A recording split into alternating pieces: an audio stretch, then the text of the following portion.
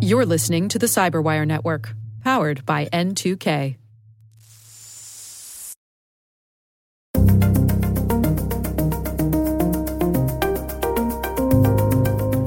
This year is a particularly interesting year, given of all the changes that happened with COVID-19 and the transformation and acceleration of digital lives. Hello, everyone, and welcome to the CyberWire's Hacking Humans podcast, where each week we look behind the social engineering scams, phishing schemes, and criminal exploits that are making headlines and taking a heavy toll on organizations around the world. I'm Dave Bittner from the CyberWire, and joining me is Joe Carrigan from the Johns Hopkins University Information Security Institute. Hello, Joe. Hi, Dave. We got some good stories to share this week, and later in the show, Darren Shu, he is the Chief Technology Officer at NortonLifeLock, and he's bringing us some insights on some of the scams he and his colleagues have been tracking. All right, Joe, before we dig into our stories here, we have a little bit of follow-up. I will go ahead and read it here. It says, "Hi, Dave and Joe. I hope you are well." Thank you very much. So I heard you talking about free learning resources over the past few weeks. I'm a big fan of TryHackMe, which is tryhackme.com. Their site has many free learning paths, and the whole site can be accessed for £8 per month or £72 per year. I don't know what that is in real money. Right. The learning paths include a wide variety that cater to all levels and many different disciplines. I think the site is great for anyone looking to start out in the industry. Their subscription also includes access to an attack box if you don't have the resources or knowledge to start up your own virtual machine. Okay, that's cool. Yeah, that's nice. The listener says, "I'm an avid user of this site. I have no affiliation with them." Mm-hmm. In addition, PortSwigger has a free academy for web pen testing, which is very useful for anyone exploring web pen testing. That's portswigger.net/web-security. Hope these are useful to your listeners. All the best, Robert. Robert, thank you very much. These are great suggestions. I also would like to add one that I'm surprised I hadn't mentioned before. HackerOne has a program called Hacker 101, and you can just Google Hacker 101 or HackerOne, Hacker 101. HackerOne is a company that does bug bounties. They manage companies' bug bounties for them. And, of course, anybody can become an affiliate of HackerOne. And in order for them to increase their number of affiliates, they offer a great free training program. Oh, nice. That's available. All so right. It's totally free, and you can go there. So those resources that Robert listed, as well as Hacker 101, there's some suggestions for people who are looking for them. All right, terrific. Well, thank you for sending that in. We do appreciate it. Joe, let's move on to our stories this week. Why don't you start things off for us? Dave, this week I have a story from a listener. Very which good. is interesting. He reached out to me. His name is Cedric, and he is a real estate investor who is new to the field of real estate investing. Okay. Cedric and his partner were looking to put a contract on a house, and they found one that was a good investment, and then they went looking for the financing so they didn't lose their earnest money. They were looking for something called a hard money loan. Have you ever heard of a hard money loan? No. New term to me as well. According to Investopedia, it's a loan that is secured by real estate, so kind of like a mortgage, but it's a shorter term loan, and it's generally offered by individuals or companies, but not by banks. So these are financing people who are looking to make a little bit of money in real estate by offering these loans to people.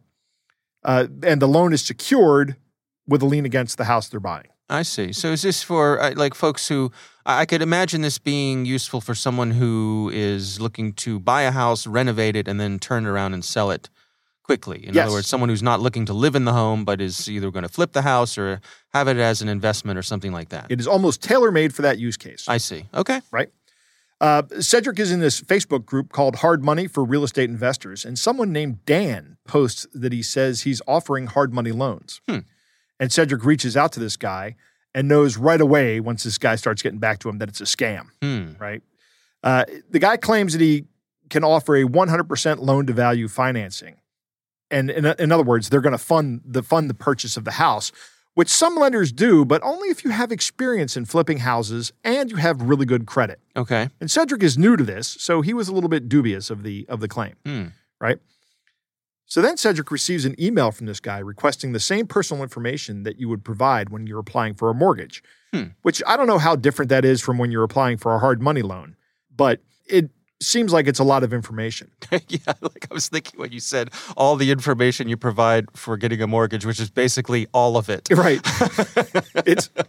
It's an examination, Dave. Right. It's an unpleasant, uncomfortable examination. Yes. When you go to the doctor and get those examinations, at least those are quick. Right? Yeah, right, exactly. The mortgage and process it's one-on-one. Yeah, Right. this is a whole lot of people involved. Yeah, it's a miserable process. I hate getting mortgages. However, the PDF document had some spelling errors in it. And there were some grammatical mistakes in the email. So Cedric goes, I'm done. And he just walks away, right? Okay, good. So the guy comes back a couple days later and Cedric says no. And then the guy says, all I need is a 1% down payment to process this house application. Once approved, the funds will be available for the transaction. Now, this house is on the market, or Cedric has got a contract to buy this house for $170,000. Okay. So that's $1,700 this guy wants. Okay. He's trying to scam people out of $1,700. And Cedric, again, tells him, no, I'm done. I'm not doing that, and hangs up. Okay. The guy reaches out a third time on Facebook Messenger, and this time Cedric says, you know what? This would make a good story for hacking humans. He's thinking of us, Dave. Oh, wow. Way to go, Cedric. So he does a little bit of scam baiting here. And he says, okay, fine. Send me the instructions and how I get the 1% down payment to you. And the guy says, well, it's a wire transfer, right? And I need you to send it to our notary agent. Okay. And he provides all of the PII, the personal identifiable information for the notary agent. This is this person's home address, their bank account number, their routing number for the bank, which is actually publicly available, but the account number is private. And Cedric goes, okay, so I know what this is. Let me look up this person. He finds out this person is an 80-year-old woman that lives in North Carolina. Oh. So probably not a notary agent. No, I know where this is going, but go on. Well, so Cedric knows the scammer has access to this lady's account. So this woman is actually a victim here, probably. And Cedric also has access to that account, right? I mean, if he has the bank account details. Right. Yeah, that's a good point. He has all the information, including the SWIFT number. Right. It's a lot of information these guys have. Somehow they've compromised this lady, but probably through some other social engineering attack. Yeah, I was going to say, it sounds like she's a money mule. She's she doesn't know. We've talked about these sorts of scams where they think they're just doing regular little accounting jobs, you know, and the scammers tell them, oh, the money needs to flow through your account, but don't worry, we'll pay you a cut of it. Absolutely. Yeah. Yep. Could be that. It could be that they just have access to her account and just use it as a transfer point. Right. She could be, or there's the. I think it's unlikely, but she could be in on it. But I think that's kind of unlikely. Probably. Yeah. I'm willing to provide just about everybody the presumption of innocence. She's the matriarch kingpin of this entire operation, running from a retirement home in North Carolina, all the way to the bank. So at this point, Cedric lets the scammer know that the jig is up. He says, I know what's going on here. This is a scam. I know it's a scam. The scammer is, of course, nonplussed, to say the least, right? Yeah, He's very upset. Sure.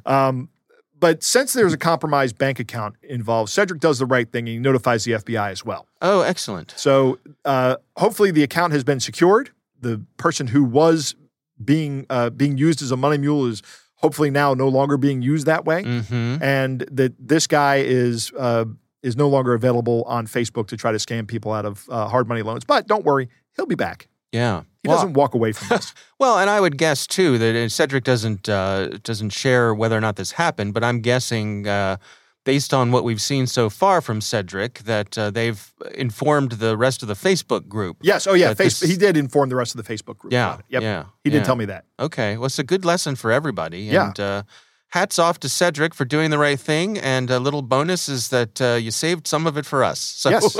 Absolutely. Thank you, Cedric. We appreciate that very much. All right. Wow. Interesting story. Well, Joe, I think this week, instead of having a news story, I'm going to continue our conversation about passwords and multi-factor authentication. Okay. So one of our listeners reached out to us. It was a Twitter user who goes by @CoinSiglieri on Twitter. So I suspect it's some sort of either someone who's involved with cryptocurrency or perhaps just collecting coins. Yes. I don't know. but a clever turn of phrase there. So it is a very hats clever off turn to of you phrase. for there. And this person reached out after hearing our recent show and said, you ask what would help people adopt two-factor auth. I say tell folks what they can do once they set up 2FA and lose or change phones. My guess, fear of being locked out of accounts is a main obstacle. Also, provide option other than giving cell number to every website. Thank you. Great show. Okay, so this hit home for me because I'm in the midst of this, Joe. Are you? Yes. What has happened, Dave? So, as you know, I am a regular over on the Grumpy Old Geeks podcast. Yes. Fun show. If you haven't checked it out, check it out. A little spicy language over there, so be warned. But the Grumpy Old Geeks show has a Discord server, right? So a Discord chat area where folks who are fans of the show can go and chat about the show, and it's pretty active. And so I thought, this would be great for me to check in here from time to time and interact with the listeners of the show. So I set up a Discord account, which I had not done before. Uh-huh. And after, not long after setting up this account, which being the secure person that I am, I set up multi-factor authentication. Okay. And not long after setting up the account, I got a new phone. Uh-huh. Guess what happened next, Joe? Did you hand in your old phone? Well, I passed the phone down to my son. Who did a factory reset on it. Yes, exactly. And that immediately deleted the seed that you had for your Discord one-time password, time-based authentication. You are on the right track here, Joe. Okay. So ever since then, I've been unable to access my Discord account. And I've come at it a couple times. And here's what happens. I come at it, and part of this is because I forget. It's kind of like how our wives tell us about giving birth. Like the only way you have a second child is because you forget about what it's like to have the first child. Yes. It's been like that, where I come at it and I say, all right, I'm going to try to get back in my Discord account, and I log in and it says, what's your username? And I get my username and it says, what's your password? And I say, tell you what, let's reset my password. So I click on reset password. They send me an email. I respond to that. I reset the password. I use my password manager to generate a random password, generates the password, goes in. It says, great, your new password has been accepted. Now, what's your multi-factor authentication code? And that sound you hear is me banging my head against the desk. And that's where it stops because I don't have access to the thing that generates that code. Did you get backup codes? Joe, I don't know if I got back. I mean, sure. Let's say I did. But you didn't save them. Well, maybe I did. I don't know. So shame on me for that. I bet you if I don't know, if I went looking through emails or who knows. But so yes, look, I take full responsibility that part of this is on me. A large part of this is on me for not putting in place all the things to make this easier. But in the meantime, it's been about a year. I can't get, and the reason so why this is timely is I just came at this the other day, right? Just a few days ago, I came at it again. And part of it was because I'd forgotten about banging my head against the desk when I came at it the first time. Right. So a friend of mine said to me, hey, I got this thing on Discord. We can do this thing. I said, oh, that sounds like fun. So, wait a minute. Right. Yeah. So bottom line is I ended up just creating a new Discord account using a different email address. Yep. But that's not ideal. It's and not ideal. I'm sure I could reach out to Discord and go through whatever hoops I need to jump through, probably send them a copy of my driver's license, my birth certificate, and a blood sample to get the multi-factor either disabled or reset or who knows what.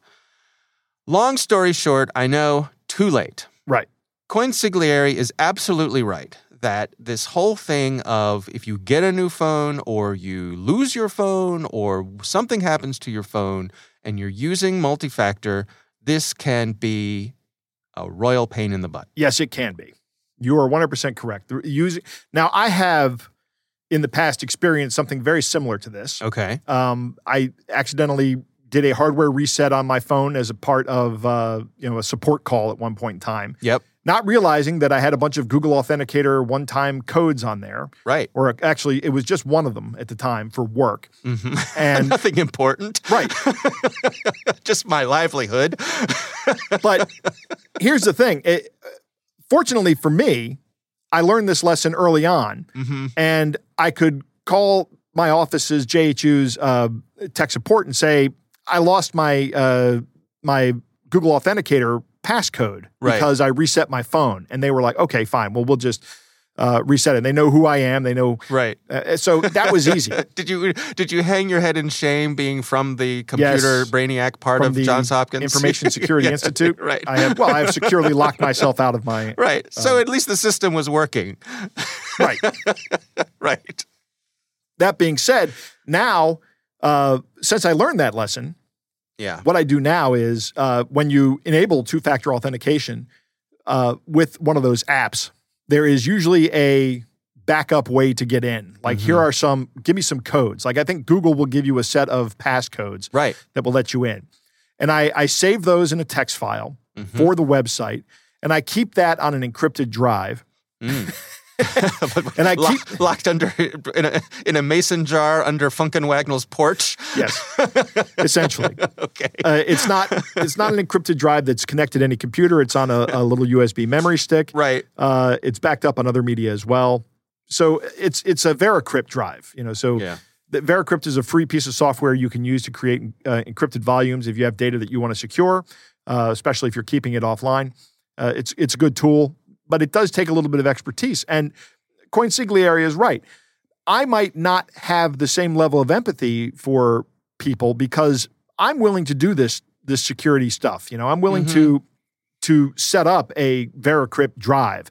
I'm willing to save this information in these text files. Right. But you can also print them out as well and keep them in a file somewhere. Yeah. That's also a viable solution. Yeah. Really, your threat model is people attacking you across the internet. People breaking into your house to steal. People are not going to break into your house to steal access codes. They're going to break into your house to steal your jewelry and your wallet. Right. Exactly. Right. And maybe your documents. So don't keep it with where you keep your birth certificates. Keep it somewhere else. And, a mason jar under the front porch. Right.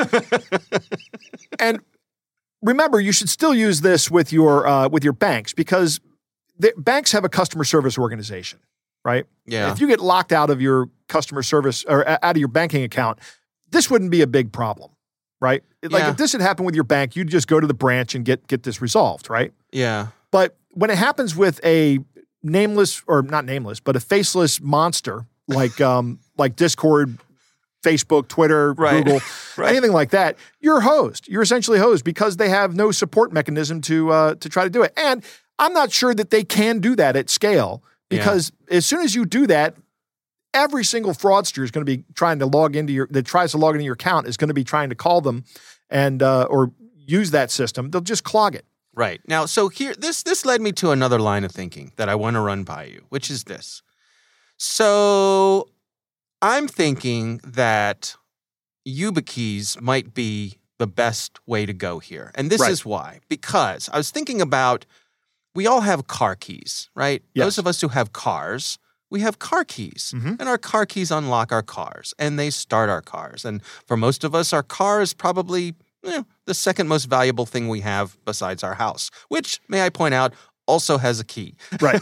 Right? A physical key. Now, some of us have digital locks, blah, blah. Okay, fine, whatever. But for the most part, most of us have car keys. Car keys have gotten more sophisticated. They have their digital car keys and so on and so forth. But the bottom line is we still have a physical object that needs to be in proximity of the vehicle to unlock the car. Right. Right? And I don't think very many of us are saying, oh, God, this is such a hassle. I really wish my next car isn't going to have a key because this is just too much of a hassle carrying this car key around. No, we've adjusted. We know cars come with keys. It's what we're conditioned to do. Right. Right? So why not, with the things that are valuable to us online, have the same sort of thing? You got something valuable that you want to protect, you get a key. It's a physical key. You have it with your car keys. Most of the time, I have my car key nearby, my house key. Right? Right. Why not? What do you think of this, Joe? I think it's a good idea. I use a YubiKey to secure a lot of my accounts, like my Facebook account and any other account where I can use it. But I use two YubiKeys. Okay. So belt and suspenders? Well, it protects me against the use case where, like with your phone, if you lose your YubiKey or it gets damaged. Yeah. Right. So I have two YubiKeys configured to grant me access to these accounts. And you can do that on these accounts. They'll right. both do it. I'm with you now. Yes. Yes. So if the one that I keep with me all the time gets damaged, I still have one at my house in a safe location that grants me access to I do these exactly the same thing. Yeah. Exactly the same thing. So yep. if you're going to use a YubiKey, use 2. Yep. Absolutely. All right. Well, again, thank you to our listener, Coinsigliere, for sending in this kind note, and I appreciate it. And like I say, I suppose I'm done with my Discord woes by punting and just starting a new account. Just, fortunately, I didn't have anything really valuable in the other one, but it's less than ideal. And I'm just wondering, from now on, if I have the choice, am I going to go with a YubiKey rather than, an app-based authenticator on my phone? Because, as Coinsigliere said, this whole thing with if you lose your phone, Yeah. it's a nightmare. It is. It absolutely is. Yeah. All right. Good points. So thank you for sending that in. We would love to hear from you. If you have something you would like us to discuss on our show, you can email us to hackinghumans@thecyberwire.com. All right, Joe, it is time to move on to our catch of the day.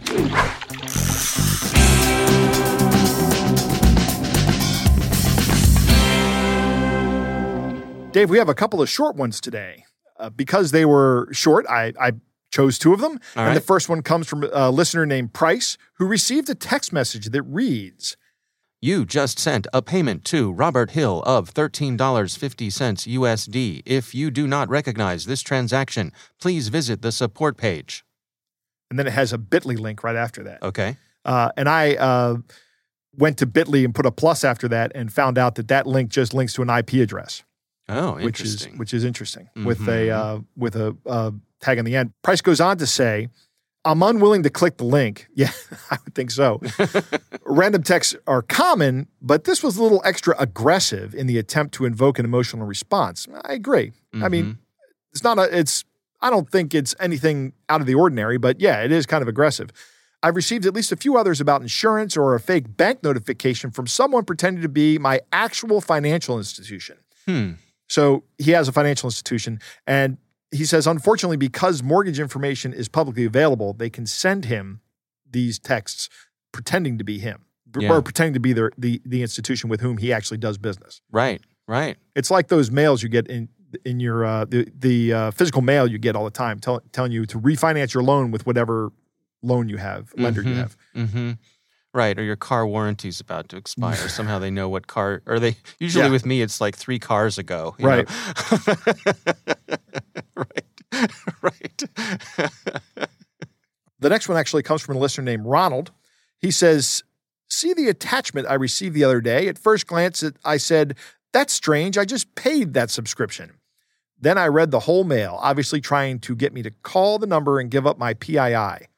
Dear respected subscriber, your yearly subscription for Norton PC Security has been successfully renewed and updated. The debited amount will be reflected within next 24 to 48 hours on your account profile. And then it has a product description. If you wish to claim a refund, then please feel free to contact our billing department as soon as possible. You can reach us on, and then there's an 866 number. Right. Regards, billing department. Now, note, Dave, the 866 number is very oddly spaced, isn't it? It is very oddly formatted. I believe that is to get through spam filters. I believe you are correct. It Right. is conspicuously so. Right.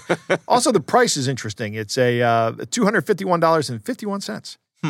Not a round number, No, but I wonder why. I don't know. There's probably some psychological reason for that. Yep. I don't know. Interesting. Makes it look like they're charging tax or something. Yes. Huh. Interesting. I think these are both interesting. Yeah. Good catches. Thank you, Ronald. Thank you, Price. And again, if you would like to send us a catch of the day, you can do so. The email address is hackinghumans@thecyberwire.com.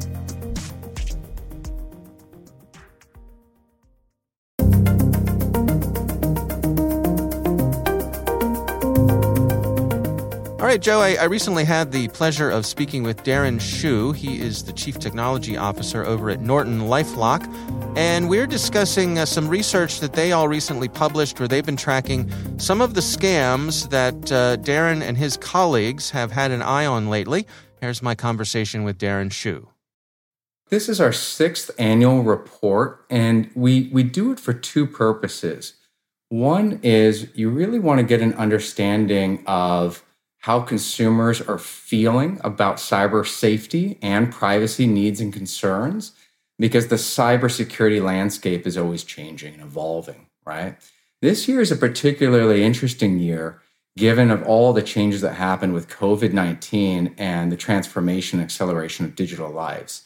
And then we can take this work that comes out of the Cyber Safety Insights report and then also combine it with what our protection labs is seeing in our telemetry from our threat telemetry databases. Well, let's dig into that together. I mean, as you mentioned, I think it's fair to say, and I think all of us understand that this past year was a bit atypical, but one of the results of that is that people spent a lot more time online. In fact, in our cyber safety report, most people, I think it was a little bit over 65%, said they spent more time online than ever before. And of course, this makes perfect sense. I'm a father working from home for the last year myself. My daughter immediately went to an online learning environment. I mean, it felt like it was overnight. And so in my family, at least, and maybe for many other people, someone, my child who I had never thought about really giving her own screen, her own device, overnight, it was, I have to give it to her so that she can be educated, so that she can engage with people. It became her window into the world. And then for my wife and I both working from home, it became the way that we, interact with our employers and our colleagues. So everybody was doing that online, not to mention the fact of how we got food, especially in the early weeks and months of the pandemic. So really, the device became our life online. I think that's probably true for a lot of people. And so how did that reflect in the findings for this year's report? What sort of things are you tracking? Yeah, so you're right. You have a number of people experiencing cybercrime and also just experiencing identity theft. So what we saw was there were about 330 million cybercrime victims over the past 12 months that the survey covered, and about 55 million identity victims. Kind of to put that in perspective, you think about that being in the United States, 2 of 5 people experienced cybercrime as more and more people went online this year. I mean, that's a huge amount of folks experiencing kind of a double whammy, right? You've got the physical virus taking over the world and impacting us in unimaginable ways. And then we also have kind of the impacts of cybercrime, right? Whether it be from malware or phishing or fraud, right? Yeah, I was going to ask you to kind of spell out, I mean, what are the spectrum of things that people are experiencing here? What falls into the category of cybercrime as you all tracked it? Right. So, I mean, this covers quite a bit from malicious software to, disruptions from the network access. Maybe it is even as you're working from home, having your personal Wi-Fi network attacked, or unauthorized access on a smart device that maybe had a web camera, or takeover of a social media account or a gaming account as people went online. One thing that was really personal for me was seeing that, having my child being online, but also having her experience a little bit of bullying as she was engaging in chat rooms, which was a brand new experience for her to go online, see her teacher, see her colleagues, and even do kind of what I would call, I guess, a cyber play date, and yet experience maybe some unwanted, interactions as people were getting used to this entire new way of living. Wow. Yeah. Well, what are you seeing sort of from the other side of it? How are people responding? Is there recognition among folks out there that they had to up their game in terms of protecting themselves? Yeah, absolutely. In the survey, we saw that more than 2/3, I think the exact number, 77% of people surveyed said they're taking more precautions to be safer online. The flip side of that, though, is still a significant portion. More than 2 out of 5 really need more help in knowing what to do. And the key to this is kind of 2 things, I think. One, when I think about the problem, this is natural. In the physical world, it's pretty understood that the presence of light and the absence of darkness makes us feel safe. And the majority of people, almost 2/3 of people, will change their behaviors and their habits after dark. I think what happened in this last year with COVID, but also a huge rise in cybercrime against consumers, is that people realize they need to change their habits online. Now, the other thing I was going to mention about that is, okay, so how do you give people back that control? And I think it's two things. It's education, and then you've got to empower them with the tools and the habits that are going to give back that ability to understand what's a threat online and what isn't. And when you do that, you not only regain control, but regain that sense of safety, right? That feeling of the absence of harm, which is really, I don't know if we really think about it that way often enough. But if you talk about cybersecurity, I often feel we think security, okay, barbed wire, concrete fences, right? Locks on doors. But what is cyber safety? And I think the answer to that is, well, what makes us feel safe online? And that's a very interesting way to approach it. And I think that's the way a lot of consumers think about it. Right. What is the cyber equivalent of turning on that front porch light? That's right. And when you have that front porch light on, in this case, oftentimes we are the light, right? We're that spotlight for people, and we're able to discern, hey, is this a virus or not? Is this a phishing attack or not?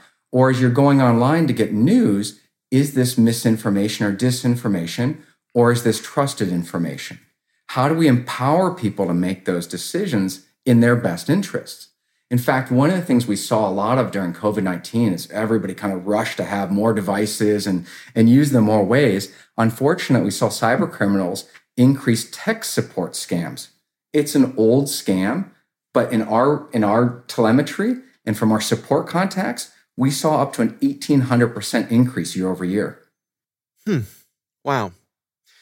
For those of us who have the responsibility, for our families, and I'm thinking particularly for, maybe elderly parents, what sort of suggestions do you have for ways that we can do our part to help make them safer?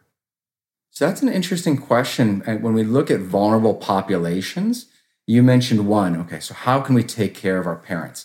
I think there's a few things that are happening already that we have to just have the context for. One is, with so much change happening in the physical world of, dealing with COVID and changes to our routines, there is basically a body budget when we think about our stress. And everybody has had some kind of depletion of their energy and increase of stress, I would imagine. And then you've got, lay it on top of that, the changes to routines, how we shop, how we deal with things online. Then you combine that with the fact that we have these assistance programs that are coming out from governments, from others, and everybody's reaching out and saying, okay, here's what you need to do, and you haven't maybe done this before. So you combine an increase of stress, change to routines, and the availability of new assistance. But all of these things are really happening also through the channel of online. So when you take that context, how can we help anybody, whether it's our children or whether it's someone we're taking care of or a family member, understand how to operate in that environment? And I think the first piece of advice I would say is you got to slow down and really have a critical eye to what we're doing. Otherwise, the brain's natural operating system will encounter the equivalent of a human 0 day, right? Where the prediction errors lead us into some bad places. And that's where you click on a phishing email, or that's where you fall victim to a scam, or that's where, you can leak information that can be used against you, right? And you cause all sorts of problems, or you fall victim to these attackers. And that's, of course, on top of the regular cyber hygiene that we would traditionally recommend, right? Keep your software updated. You're using it more. If you're driving your car more, you would check your tires more often. Maybe, I was going to say you also have to fill up the gas, but in an electric car world, what would be the equivalent of check your brakes off? And if you're driving the car more, you're going to wear through your tires and your brakes. It's the same thing. Right. You use your computer more. Let's make sure that you keep your software updated, right? And of course, then you have all the other things you need to think about. You're online more. If you're using a home Wi-Fi network, maybe you need to be thinking about how you check the security of that device because it has its own password. It has its own operating system. It needs to be kept up to date. But you might also, want to use a virtual private network or a VPN to maintain that kind of secure communication because you're doing banking at home, you're doing your work at home, right? And of course, I think the most important thing is talk about it, right? Maybe you're talking to your parents about what the use should be like and what to experience and what to do if they're seeing any kind of scams. Maybe just reach out and phone you and talk to you about it. Yeah, keep those lines of communication open. Also, I suppose, so that they're able to inform you if they feel like something is unusual. Absolutely, right? I think what you want to do, and it kind of goes to that slow down and think about it, is you have to turn a critical eye to a lot of these scams, right? It's worth doing that. Sometimes I think about the way the human brain works, because security often, when we talk about cybersecurity professionals, we often talk about device security or network security. What I'm really focused on is individual security, right? How do we protect that human operating system? And one of the things we have to be really careful of is we all actively participate in determining what we perceive.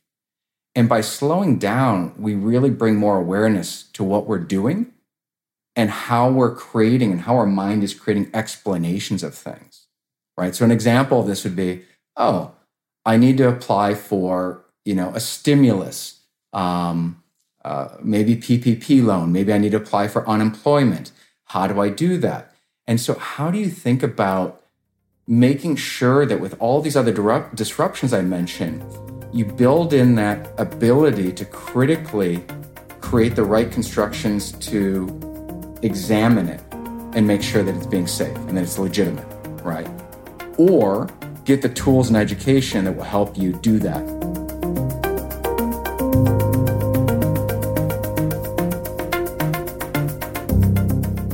All right, Joe, what do you think? Good interview, Dave. Some interesting takeaways from this. In the past year, nearly 330 million people across 10 countries were victims of cybercrime. Wow.